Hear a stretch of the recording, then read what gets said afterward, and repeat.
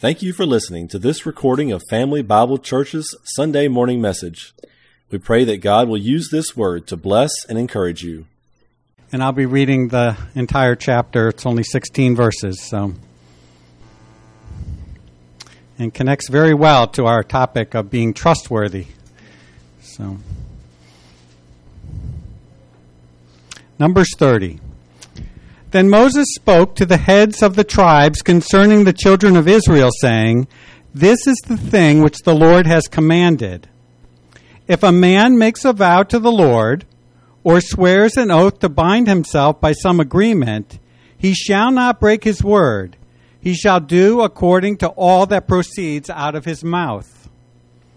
Or if a woman makes a vow to the Lord, and binds herself by some agreement while in her father's house in her youth, and her father hears her vow and the agreement by which she has bound herself, and her father holds his peace, then all her vows shall stand, and every agreement with which she has bound herself shall stand.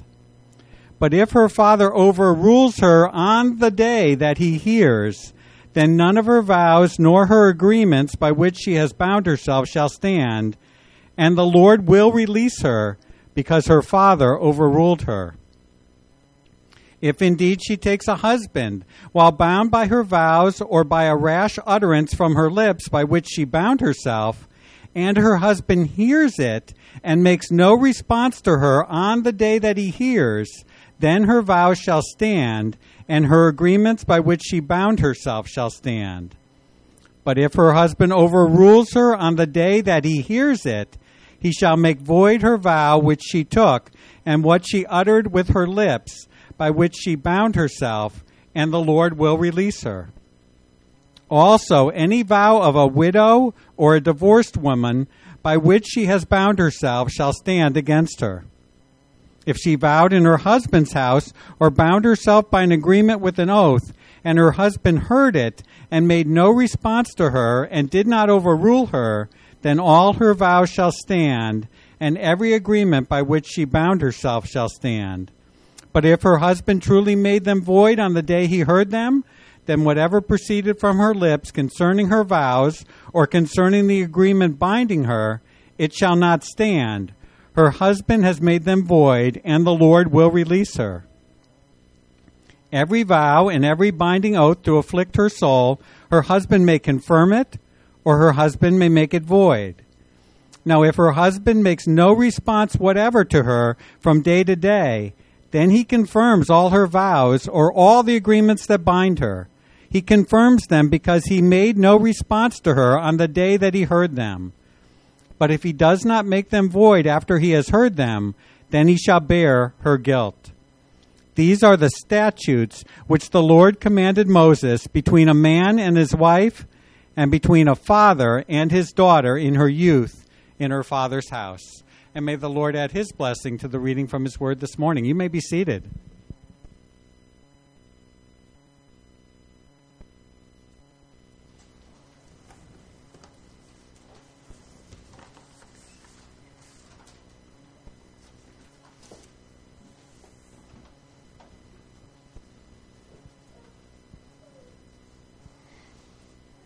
The Exodus.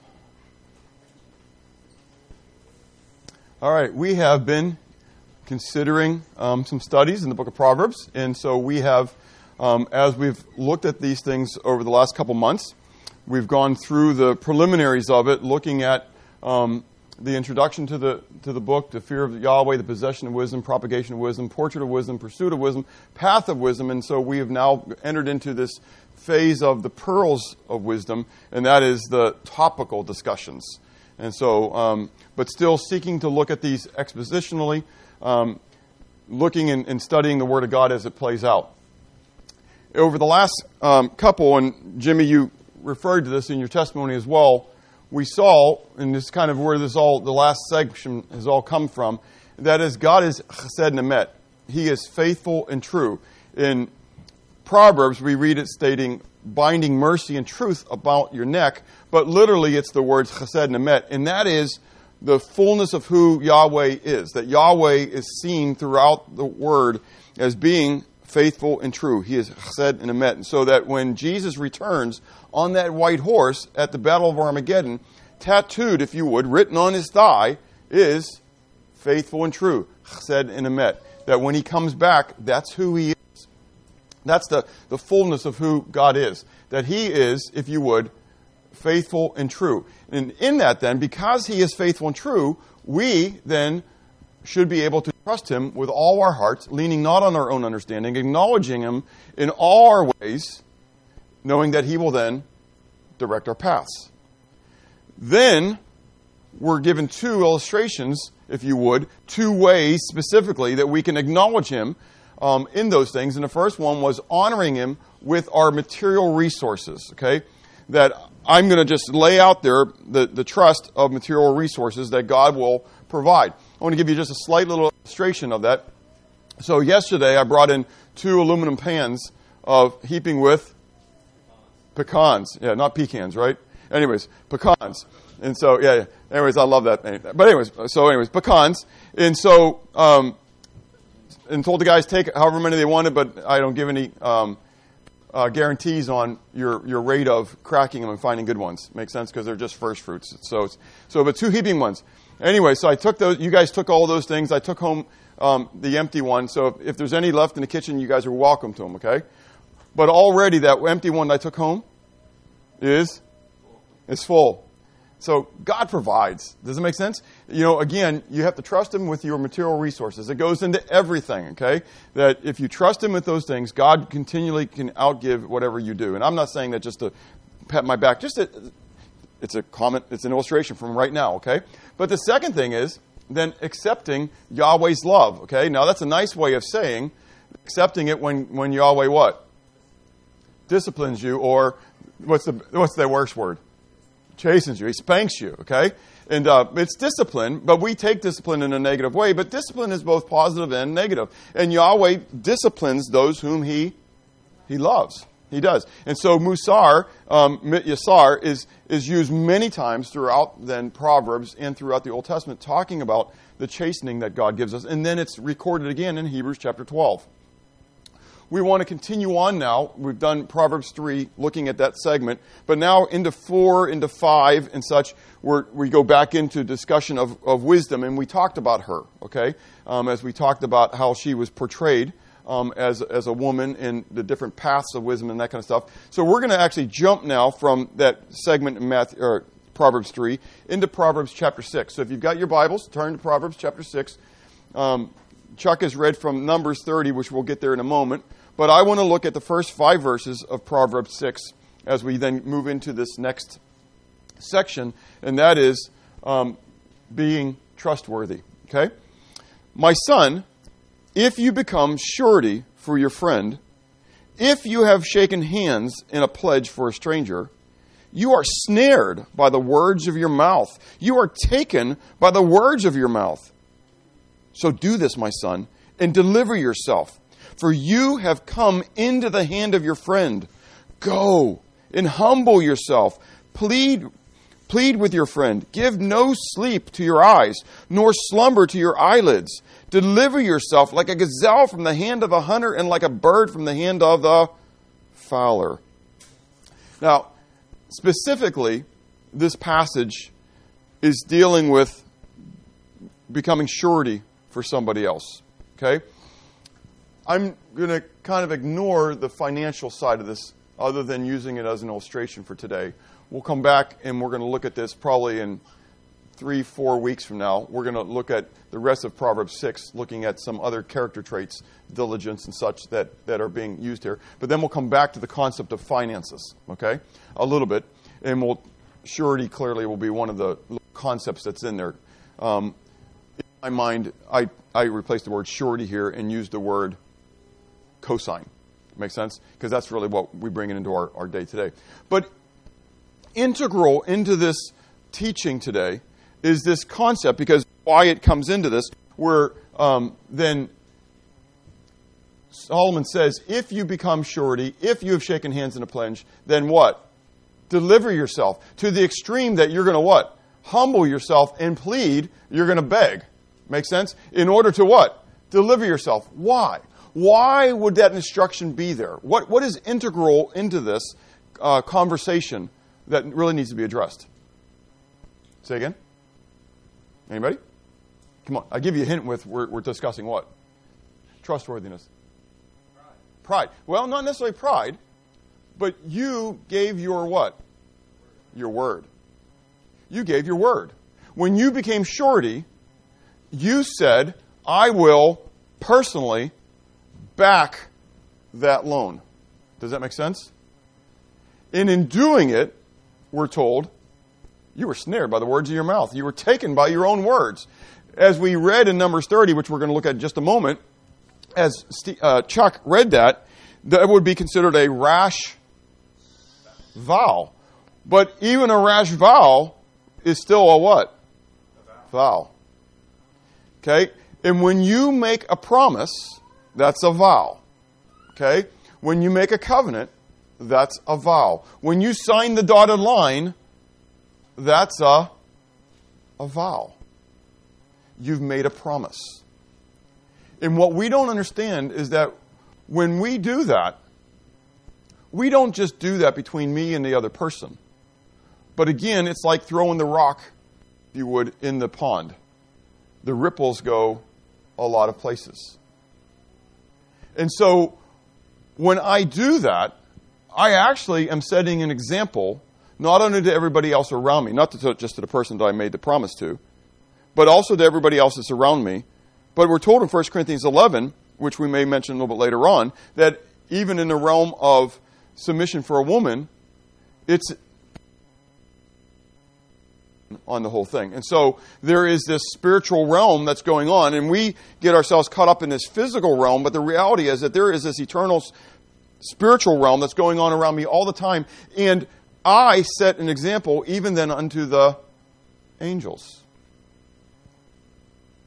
And so I want to consider anyways, so by default you're stuck with me here in this one, right? So to consider this concept of trustworthiness that I think is really is the purpose of this whole thing as we go through these things that I think Solomon's just using an illustration to talk about a character trait. That if you are following after wisdom, if you are trusting after God with all your heart, then you yourself are going to become trustworthy. Just as you can trust God to keep His word, so others ought to be able to trust you to keep your word. Okay? So, we want to look at then the verses that are there on your sheet, if this will respond to me. I don't know what's going on, Mark. Can you help me out? Thank you. Okay, so Numbers 30, 1 to 16, is what Chuck just read a little bit ago. And you may think, whoa, that was really, why did we read that? Because again, all the way through there, it's all about what? Vows. But not just about the vows, but about keeping the vows and when the vows were able to be annulled. So here's my question to you, wrapping all those 16 verses into a little bit, right? When was a vow enabled to be annulled? Made void? Anybody? When was a vow allowed to be annulled? When your head absolves you of it. I like how you stated that, because it doesn't necessarily state that way, but that's really a true statement. Specifically, it says that when the husband or the father is the only way that a father can annul it for the daughter, or a husband can annul it for the wife. The minute, the day, the moment that they hear about it. If they hear about it and they let it go, binding. It's not just binding then for the woman, it's also binding for the man, because if at that moment the guy doesn't say anything and allows it to be binding, but later on he says, no, I don't want you to do that, then ultimately who's responsible for it not being fulfilled? He is. The guy is. This is what God thinks of us keeping our words. Make sense? If we give our word to do something, then God expects this thing to happen. So verse 2 said, if a man makes a vow to Yahweh or swears an oath to bind himself by some agreement. So this isn't just like, this was a spiritual thing, like, oh, I'm going to give my pecans to the church. But it's whatever it is, okay? It's me when I worked Corbin Home Improvements, right?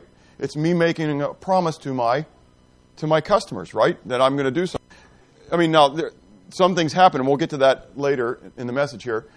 But even in that moment when some things happen, I'm still what? I'm still bound. Okay? To do whatever I can to make that work. He shall not break his word. He shall do according to all that proceeds out of his mouth. Okay? So, that's God's standard. That's God's instruction to us. Okay? That when we make a vow, when we give our word, that we're going to do something. Now, does that mean that I have to put my hand on the Bible and say, so help me God? No. No, it just means if I say I'm going to do it, I'm going to do it. Deuteronomy 23, if you got your Bibles, we're going to do a lot of walking, okay? And so you have them on your sheet, sermon note sheet, if you got that, where we're going to go, okay? A lot of them are smaller, so we're going to go there. I'm not going to put them up on the screen today, forcing everybody to use their Bibles. So sometimes I put them up there, and then people get lazy. So none of them are up there today. So you get forced to use your Bible. Okay? So Deuteronomy 23, and here I say that I'm being a hypocrite because I'm going to use my piece of paper. Anyways, Deuteronomy 23, okay, verses 21 to 23. When you make a vow to Yahweh your God, you shall not delay to pay it, for Yahweh your God will surely require it of you, and it would be sin to you.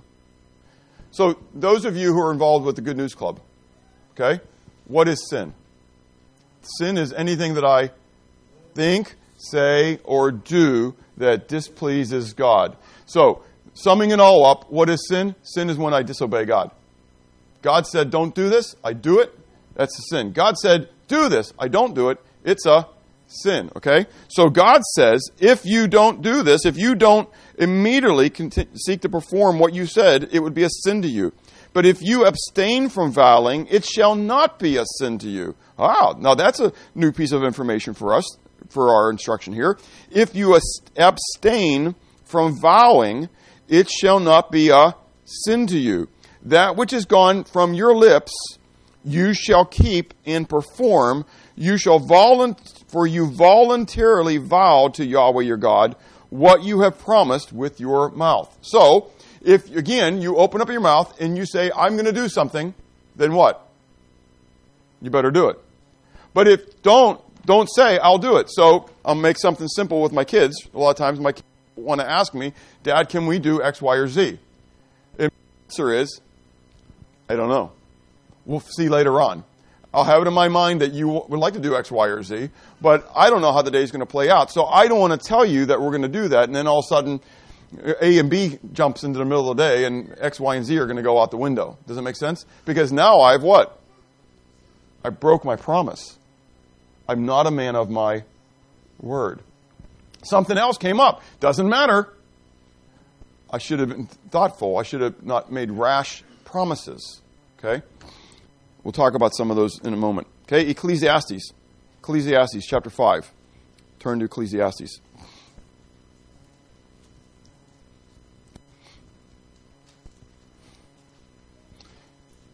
Ecclesiastes 5, beginning of verse 1. It says, walk prudently when you go to the house of God and draw near to hear rather than to give the sacrifice of fools. For they do not know that they do evil. Do not be rash with your mouth, and let not your heart utter anything hastily before God. For God is in heaven, and you on earth. Therefore, let your words be few. For a dream comes through much activity, and a fool's voice is known by his many words. When you make a vow to God, do not delay to pay it. That's the second time we've seen that. Don't delay to pay it, for he has no pleasure in fools. Pay what you have vowed. Better not to vow than to vow and not to pay. Do not let your mouth cause your flesh to sin, nor say before the messenger of God that it was in error. Why should God be angry at your excuse and destroy the work of your hands? For in the multitude of dreams, in many words, there is also vanity. But fear God. Okay? But fear God. It didn't go on to the next one, by the way, Mark. Okay? No, you're good. You're good. So, So again, don't be rash with your mouth. Okay? Rashness. When do we tend to be rash? Say again? When we're angry, okay. But I'm thinking about making a vow. Sometimes we can make a vow. That's not a good vow, generally, right? Okay? But when do we tend to make promises rashly? I mean, it kind of goes along with what you're saying. Say again? When we're happy, but more when we're in a hurry. Or we feel pressured. We feel pressured. We feel in some, whatever, it could be a happy pressure, okay? It could be an angry pressure. Make sense? But when we have this sense of, I need to say something, we're told here, let your words what? Be few. Close your mouth. Make sense? Don't say anything, okay? Because it's better not to vow, it's better not to say anything than to say something rashly. Okay? Because, again, God is in heaven. He hears everything you say. And when you give your word to do something, you're made in His image and likeness, right? When you give your word to do something, that means He's going to hold you to it. Ouch. Yeah. So Matthew chapter 5. This is the words of Jesus. Matthew 5.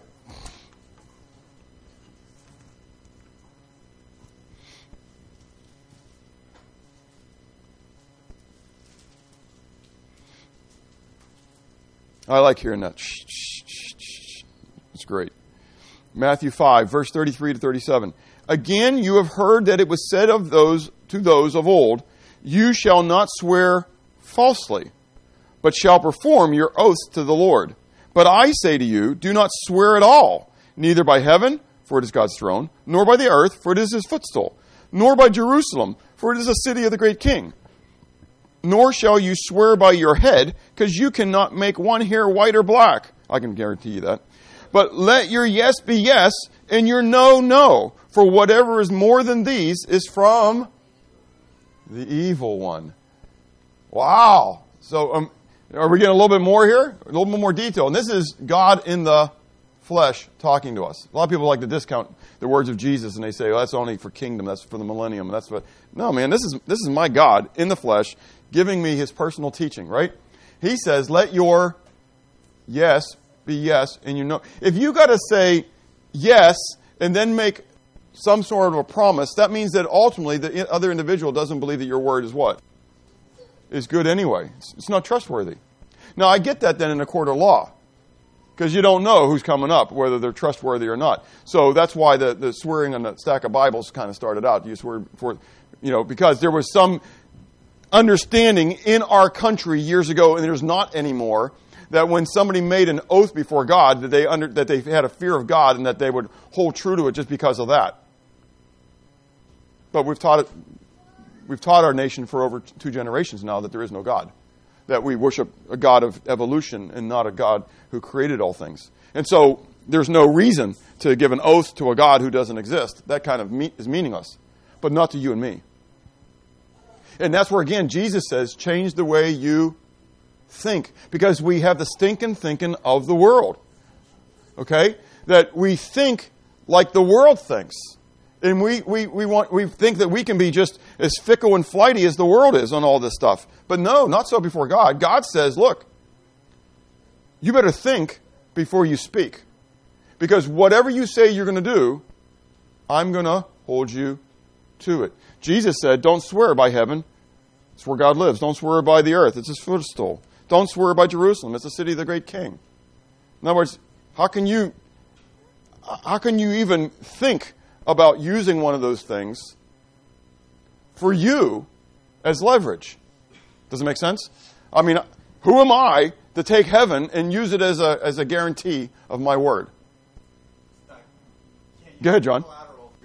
Yeah, exactly. Collateral. I'm going to use heaven as collateral. I mean, really? No way. I mean, I swear by heaven above. Really? And so if you're not true, I get to have heaven above? No, that doesn't work that way. I swear by the earth beneath. Well, you don't own the earth. Who owns the earth? God does again. And I swear by Jerusalem. How can you swear by Jerusalem? I swear by the temple. I swear by the gold of the temple. You can't do that stuff. It's not yours. What if I say that if I don't do it, you can kill me? That's something that's mine, huh? How many of you want to say that? Yeah. It doesn't work that way, does it? I mean, we'd love to give everything. I'm going to give up heaven. I'm going to give up the earth. I'm going to give up the kingdom of God, but I don't want to give myself up. Sounds a little bit like Satan, doesn't it? That's what Jesus said, because it's of the evil one. Kind of interesting, isn't it? When we start to really realize, again, in the spiritual realm, that things play out like they play out. Again, I've said this before. You can't be on both sides of the fence, man. You got to be on one side of the fence. You're on the God side, or you're on not God's side, which is Satan's side. We just don't like to think of it that way. And you got to realize that don't think of that fence like it's just a little bitty, little picket fence, nice little thing. But think of it as a big old fence with barbed wire, all rolled on top of it, and you're trying to straddle that thing with barbed wire on you. It doesn't play well. Okay, so James 5, short verse. Somebody go there. Or we all go there. James 5. Okay? Short verse, James 5. James is considered to be the New Testament Proverbs, almost. James 5, verse 12. But above all, my brethren, do not swear, either by heaven or by earth, or with any other oath. But let your yes be yes, and your no, no, lest you fall into judgment, condemnation. Now, what's fun about this is, who was James? The brother of Jesus. What do we know about James at the point of Jesus' resurrection? Say again? He didn't believe. Yeah. In fact, what do we read in the Gospels that James and his brothers did while Jesus was on the earth? They thought he had an evil spirit or whatever. They thought he was out of his mind. They didn't know what to do. But now all of a sudden, here we got James, the brother of Jesus. Do you realize what he just did? He quoted his brother, or his, if you would, half-brother. Make sense? He quoted the guy that he thought was a crackpot. He changed the way he thought. And now all of a sudden, he's speaking the same words that he made fun of. Are you tracking where I'm going? We need to change the way we think. We need to become like James. This needs to be able to just to roll out of our mouth. You got to let our yes be yes or no be no. Okay? That we don't take the binding oaths. Unless you know you're going to keep it. Proverbs 20:25. Proverbs 20:25. I'll read this. You guys start going to Psalm 15. Let me just read Proverbs 20:25 for you. It is a snare for a man to devote rashly something as holy, and afterward to reconsider his vows. It's a snare, just read in Proverbs 6. But Psalm 15, okay, Psalm 15, we want to read the first 5 verses. It's a Psalm of David, so David's speaking. He says, Yahweh, who may abide in your tabernacle? Who may dwell in your holy hill? That's an important question, isn't it? He who walks uprightly and works righteousness and speaks the truth in his heart. He who does not backbite with his tongue, nor does evil to his neighbor, nor does he take up a reproach against his friend, in whose eyes a vile person is despised, but he honors those who fear Yahweh. He who swears to his own hurt and does not change. He who does not put out his money at usury, nor does he take a bribe against the innocent. He who does these things shall never be moved. One who swears to his own hurt and doesn't what? Change. Wait, I didn't realize what that was going to cost me. Nope, I'm backing out. Sorry, deal's over. I renege. It doesn't happen that way. I didn't read the fine line. Whose fault is that? Was the fine line there, the fine print there when you signed the line? It was there. You just chose not to read all those user agreements before you put your initials on that thing. And they start stealing all your information and sending it off every place else. You get what I'm saying? That's no, today's thing with software, right? I mean, I'm as guilty. That's why I can use that one. I mean, who wants to read Microsoft's legalese, right? Get me to the bottom of that thing. Just sign it. One of these days, we're going to sign something. We're going to initial off on something, and we're going to regret that thing. car loans, home loans, all the fine print that's going on in that thing. And we just say, what? Yeah. 30 pages? You're nuts, man. I could be here forever. Just sign. Oh, it's okay. The lawyer tells you what? Oh, it's all good. This is just legalese. Don't worry about it. It just says you're going to pay. Yeah, okay. All of a sudden tomorrow they own your first child. So, because, where did that at? Oh, it was in there. I didn't read it. I want to renege. You can't. Because why? You signed. God says that one abiding in his presence is going to be the one. Now, understand, this isn't meaning you got to work salvation and that kind of stuff. I'm not going there, okay? But the reality is, if I know God, makes sense, and I love him with all my heart, then I'm going to love what he loves, and I want to be conformed to his image and his likeness. And so if Jesus is telling me certain things and God is telling me certain things about it, then that ought to be how I want to live my life. Does it make sense? So he swears to his own hurt. I did a job once where I miscalculated the trim really bad because I wanted to do this guy a really nice job. And so I could have gone and got the basic trim and cut some of my losses. But I already knew in my heart. Now, I didn't even tell him what I was going to do. Does it make sense? But I knew in my heart what I wanted to do for this guy. I think I made like $2 an hour on that job. Because you're paying your labor, yeah? And you're buying your material. And in the end, whatever's left is yours. And you don't want to divide out sometimes how many hours you put into a job and then what you really made from that job, okay? That was an ouch, okay? And I can tell you other jobs like that, but that's the reality is that if you gave your word to do something, then you what? You do it, even if it's to your own hurt, even if it costs you. So as a business guy, that means even if I made nothing on it, but I actually took a loss. I had a woman walk away with an insurance check. She bought a van. I paid for half of her bathroom. I could have taken her to court, but that would have been ugly and messy. But it was worse for the plumber. He only got a couple $100 out of it, and he paid for most of the plumbing of the whole thing. But you give your word on something. Does it make sense? And so I never charged anybody ahead of time because I was going to be a man of my word. I didn't want you to pay me any money until I was done with my work so that you knew that I was a man of my word. The problem is you take the risk that what? Somebody else is going to be a person of their word. But I don't give an account for that lady. Does that make sense? She's going to give an account to God. She claimed to be a believer. But I am going to give an account for me. So, some illustrations then that God has in his word about these things, about doing it to your own hurt. So, back to Proverbs 6. You don't need to turn there. We've already read it. Well, you can turn there if you want to. But just using it quickly as the illustration, it's that this concept of being shorty. He's going and says what? Do whatever you can to what? Get out of it. But if the reality is what's not stated but is really stated there, but if you what? If you can't get out of it, then what? You're stuck. I've been a co-signer for 3 now of my kids' school loans. I hate it. Because it goes against my principles. But without it, they wouldn't get the loan. And does that make sense? And so maybe I should have just gone that way, maybe.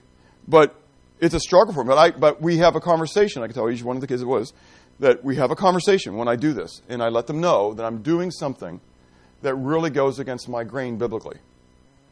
And so you now are on the carpet for trustworthiness. Because if you don't pay it, I will. Because I'm becoming surety for your loan. But it's your loan, not my loan. I have a certain amount of money that we tell the kids we're going to help them toward, and the rest is theirs to pay. If they want to go someplace expensive, that's up to them. If they want to cut the cost, they can do that. It's up to them. But in that moment when I'm signing that loan, which is their loan, the reality is that what? If they bail out on it, I'm buying it. I'm paying it. And I'm not going to bail out on it. Does that make sense? That's been good for my kids, though. So even though it's a negative for me, it's been good for them because it has caused them, they understand that it's not something visual for them. It's not just this company out there, but it's Dad. Make sense? If they let that loan down, they're letting Dad down. Because Dad's going to make sense? Dad's going to pay. Okay? Secondly, Israel in the Gibeonites. Joshua 9. You can turn there and look at it. We're not going to really go and read it, though. I'm counting on your little Old Testament memory here. Okay? So Joshua in the Gibeonites, or Israel in the Gibeonites. What happened there? Who were the Gibeonites? Why are we even talking about them? Okay, Chuck? Wait, I'll tell you what. You're probably going to be a little longer on your answer. So let me... No, I don't mean that wrong. It's not a yes or no question. So go ahead, Chuck. So Israel's in the Promised Land. They're starting to conquer the Promised Land and having some pretty good success. They've conquered Jericho, eventually conquered Ai after a misstep, and then the Gibeonites realize that they're in trouble.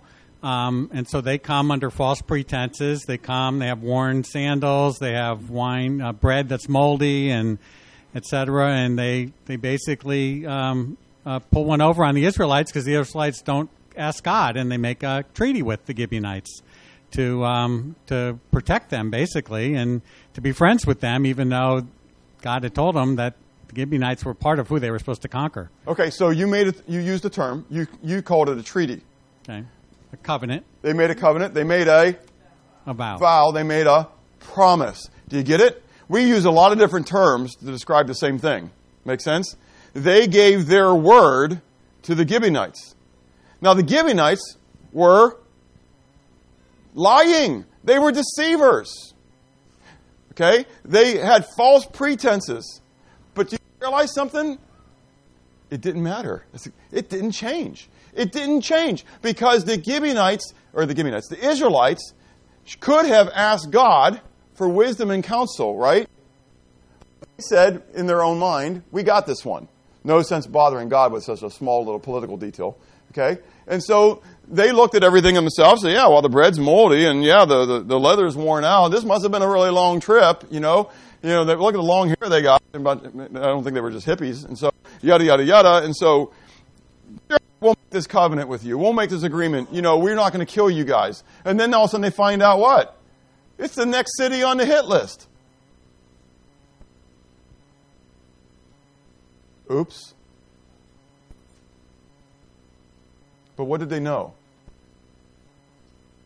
At that moment, what did the elders know? They had to be true to their word. I don't have the verse there for you. It's in Samuel's. I can't remember exactly the reference right now. But Saul, we're told, at some point killed the remainders of the Gibeonites, or many of them. And all of a sudden a curse came upon Israel years later. And David found out that the curse was because of what Saul did to the Gibeonites. And so he brings the Gibeonites and says, what must we do? And so to rectify this. And so they give him the answer and David does it. And then the curse goes away from Israel. But that's what God thinks of, you keeping your word. Even a vow that was made, if you would, with wrong pretenses added to it. You think that would be one that you could what? You could break, that you could get out of. God says, no. You should have asked me. You should have searched this thing out before you gave your word. But you gave your word, and now you're what? You're stuck to it. One word, Jephthah, makes many people cringe.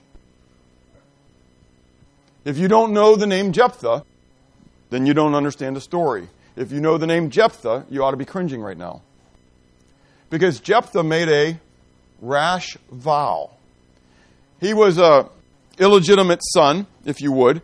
And his brothers came because he was a man of war, a man of great valor. They came to him and said, we're going to make you the king. And he says, really? You're going to make me the king? You spit on me all the rest of my life, and you don't have any time of the day for me, but now you want to make me the king. Well, why did they want to make him the king? Well, it's because the Ammonites, I think it was, that were attacking him, and they needed somebody to be their defender, right?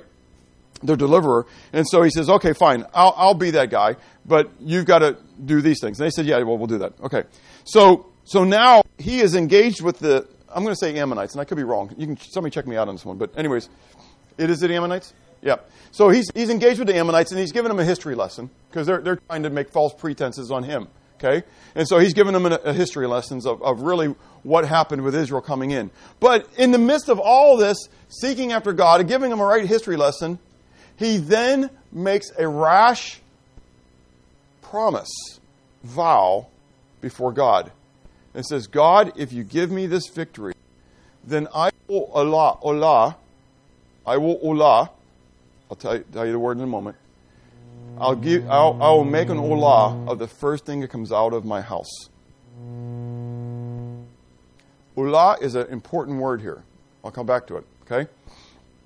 He goes out, he gets the victory, he comes home, and the first thing that comes out of his house, comes out of the door, is his daughter.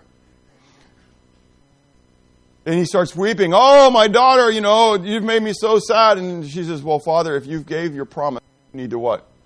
You need to honor it. You need to keep it. Only give me a couple weeks to go out with my friends, and you do this thing, right? And there's always this big debate. What happened to her? What did he do? Olah is that which is irrevocably given over unto God to destruction. That's what Olah is. Olah is the burnt sacrifice. That's what Olah is. If it was a minkah, that's an offering. So a minkah doesn't have to be burnt up. A minkah doesn't have to be destroyed. It's just given as an offering. A korban, not korban, but korban. Anyways, I think I'm a korban. Anyways, but a korban is just a general offering as well. Doesn't have to be burned. But an olah is given over to destruction. And before you say, wait, God wouldn't honor that, read the last chapter, I think, of Leviticus, where it talks about human sacrifice. Now, I'm not going to tell you what he did and what he didn't do. All I know is he took a rash vow, and he what? He regretted it. But he kept to it. Even to whatever extent that is, and I do think that he sacrificed her. And that his daughter, like Isaac, was willing and accepted it based upon the vow that he had made. That's pretty powerful. Now, I'm not teaching you to have human sacrifices, okay? That's like wrong. But the point is, don't make rash vows. Quit saying, or else, don't do it. Get rid of the or else's. Does it make sense? That's where the anger part, right? Where we get in trouble. Don't you wonder what your list of or else's looks like in heaven right now? You don't even probably remember half of them. Okay, you probably don't remember 90% of them. Because we let them go. Because we don't care about what our words are.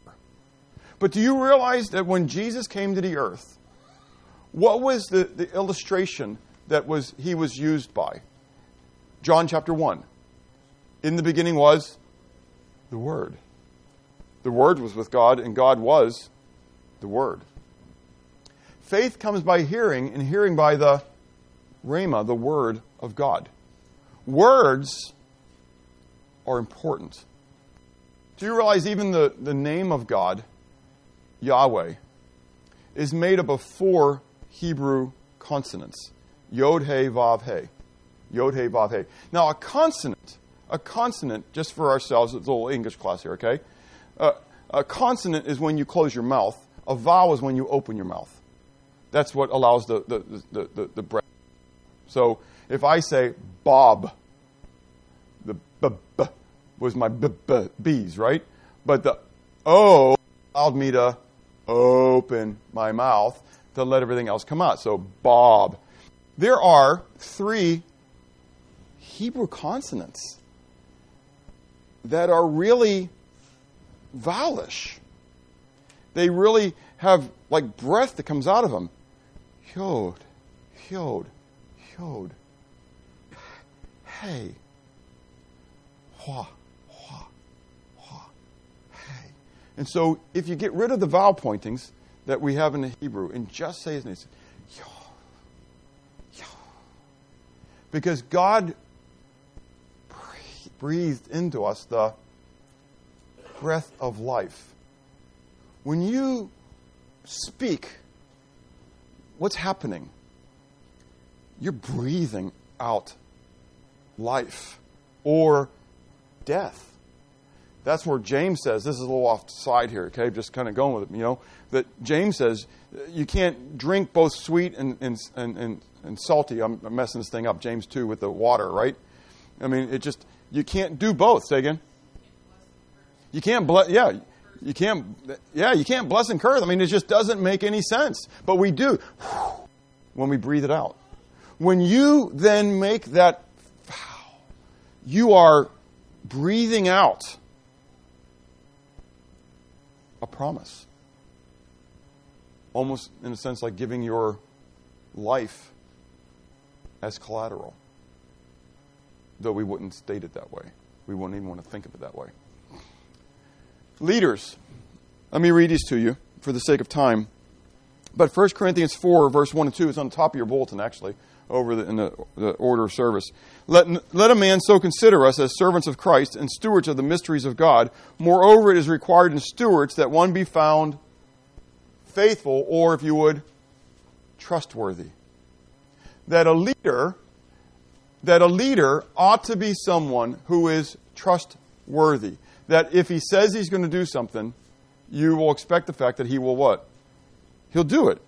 Exodus 18:21 says, Moreover, you shall select from all the people able men, such as fear God, men of truth. And literally, it is men who are true, hating covetousness, and place such over them to be rulers of thousands, rulers of hundreds, rulers of 50s, and rulers of 10. Why? Because if you put them over those people, you want to know that they're going to do what you ask them to do. They're trustworthy. 2 Timothy 2:2. And the things which you have heard from me among many witnesses, commit these to faithful men who will be able to teach others also. That these are faithful men, trustworthy men, who will do what they are required to do. So, what are the implications? First of all, the implications to our nation. Turn with me to Jeremiah chapter 5. Jeremiah 5. I want to read verses 1 to 9.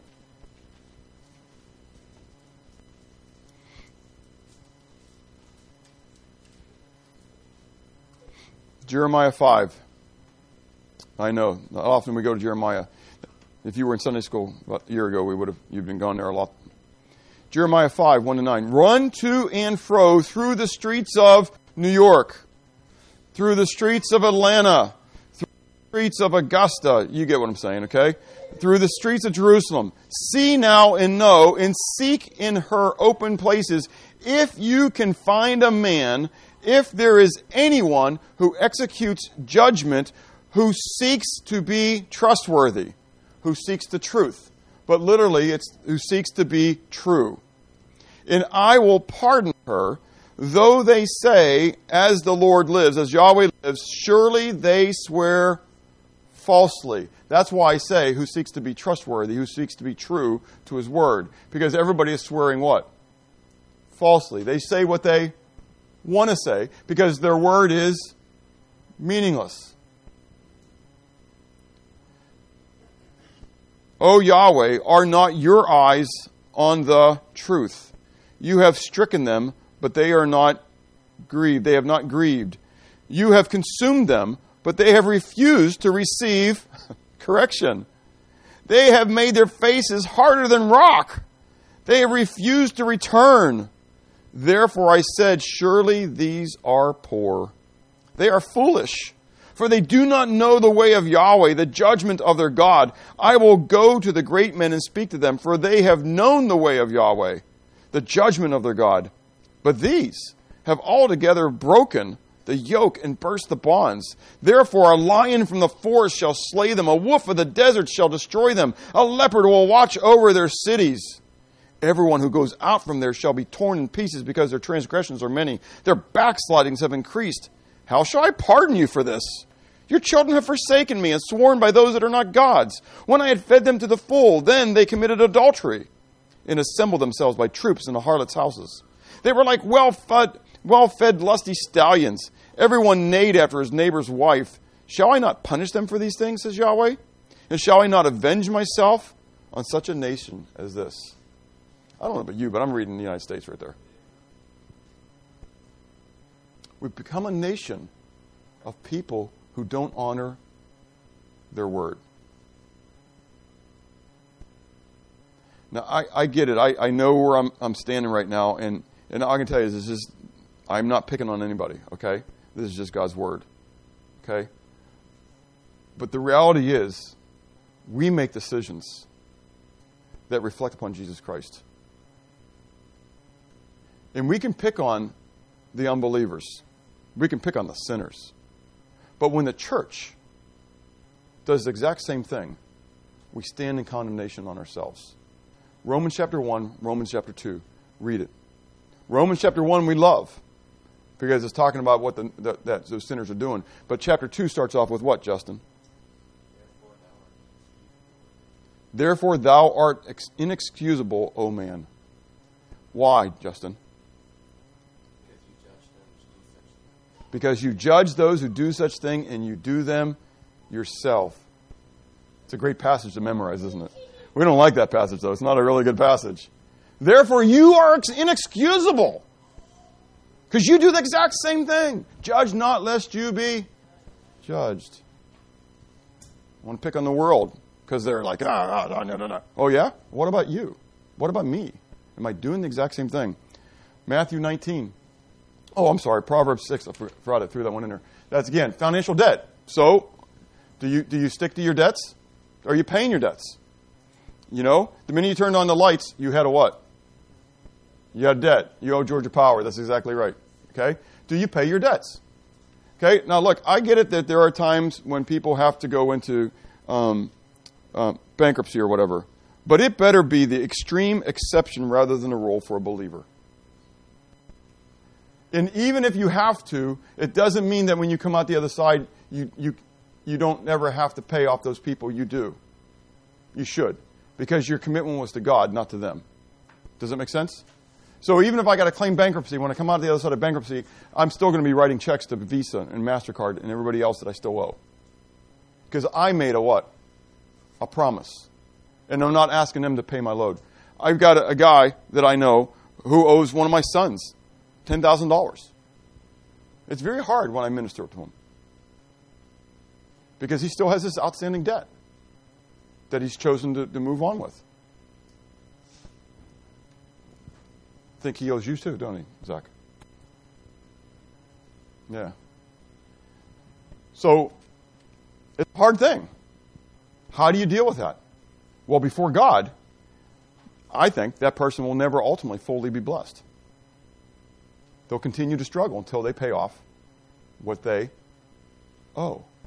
Does that make sense? Not because it's my son, not because it's Zach or whatever, but because there's a promise before God. If you want to be a godly person, you have to pay your vows. Marital vows, Matthew 19, verse 3 to 11. Again, you can go look this one up later, okay? Or you can look it up now while I'm talking. But Jesus says what? What God has put together, let not man put asunder. Okay? When you stand before... everybody wants a church wedding. I don't get it. They don't ever want to go to church anyway, but they want a church wedding. And they want to stand before God and say what? Till death do us part. And they're going to make this vow before God. And act like it didn't matter. So when I perform a wedding, I usually step aside and tell everybody else who's watching, you're also witnesses. So if Justin and Carrie, I did theirs out in Washington, okay? Flew all the way out there. So, I got a commitment to this thing, you know? But everybody else had a commitment that came too. Because now they're watching. And if these two start floundering and they start not to keep their word, they are witnesses before God that these two people made a vow. And they made a vow, not just in front of everybody, but they made a vow before God. They made a vow to themselves. They made a vow before all these people, and they made a vow to God. They made a vow to the state. I mean, think about it. I mean, even before the state, you're making a declaration. And so when you walk away from the vow, I think there's massive implications to that. I think there's a lot of things that we could have worked out, that the world would have seen that we worked out. And that they would be amazed at the trophies of grace that God could have. But we bail out on God. In what I believe is, I think Psalm 19.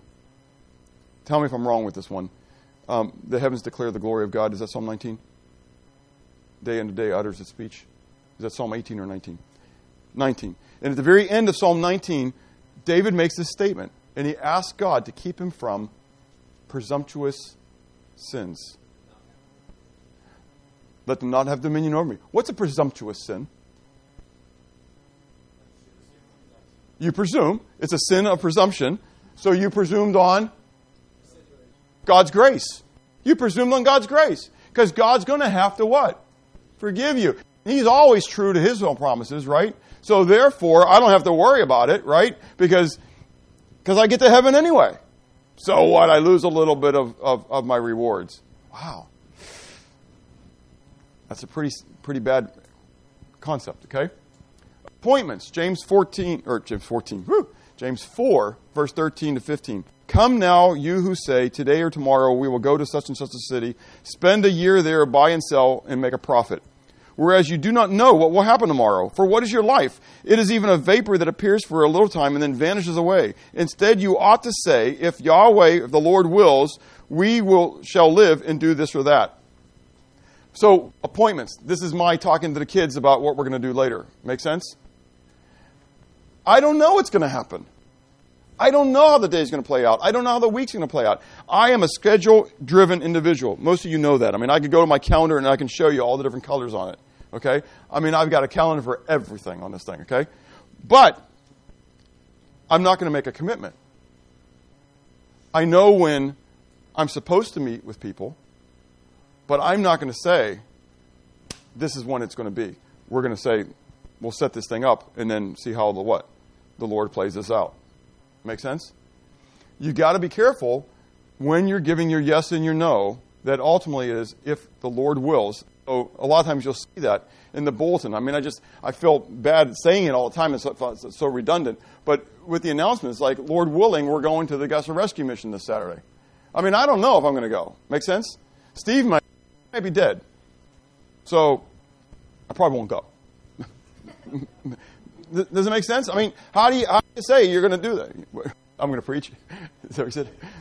Yeah, it's been so spirit. And so you don't know how the week's going to play out. You don't know how the day's going to play out. You don't know how this next hour is going to play out. So ultimately, it ought to be if the Lord wills.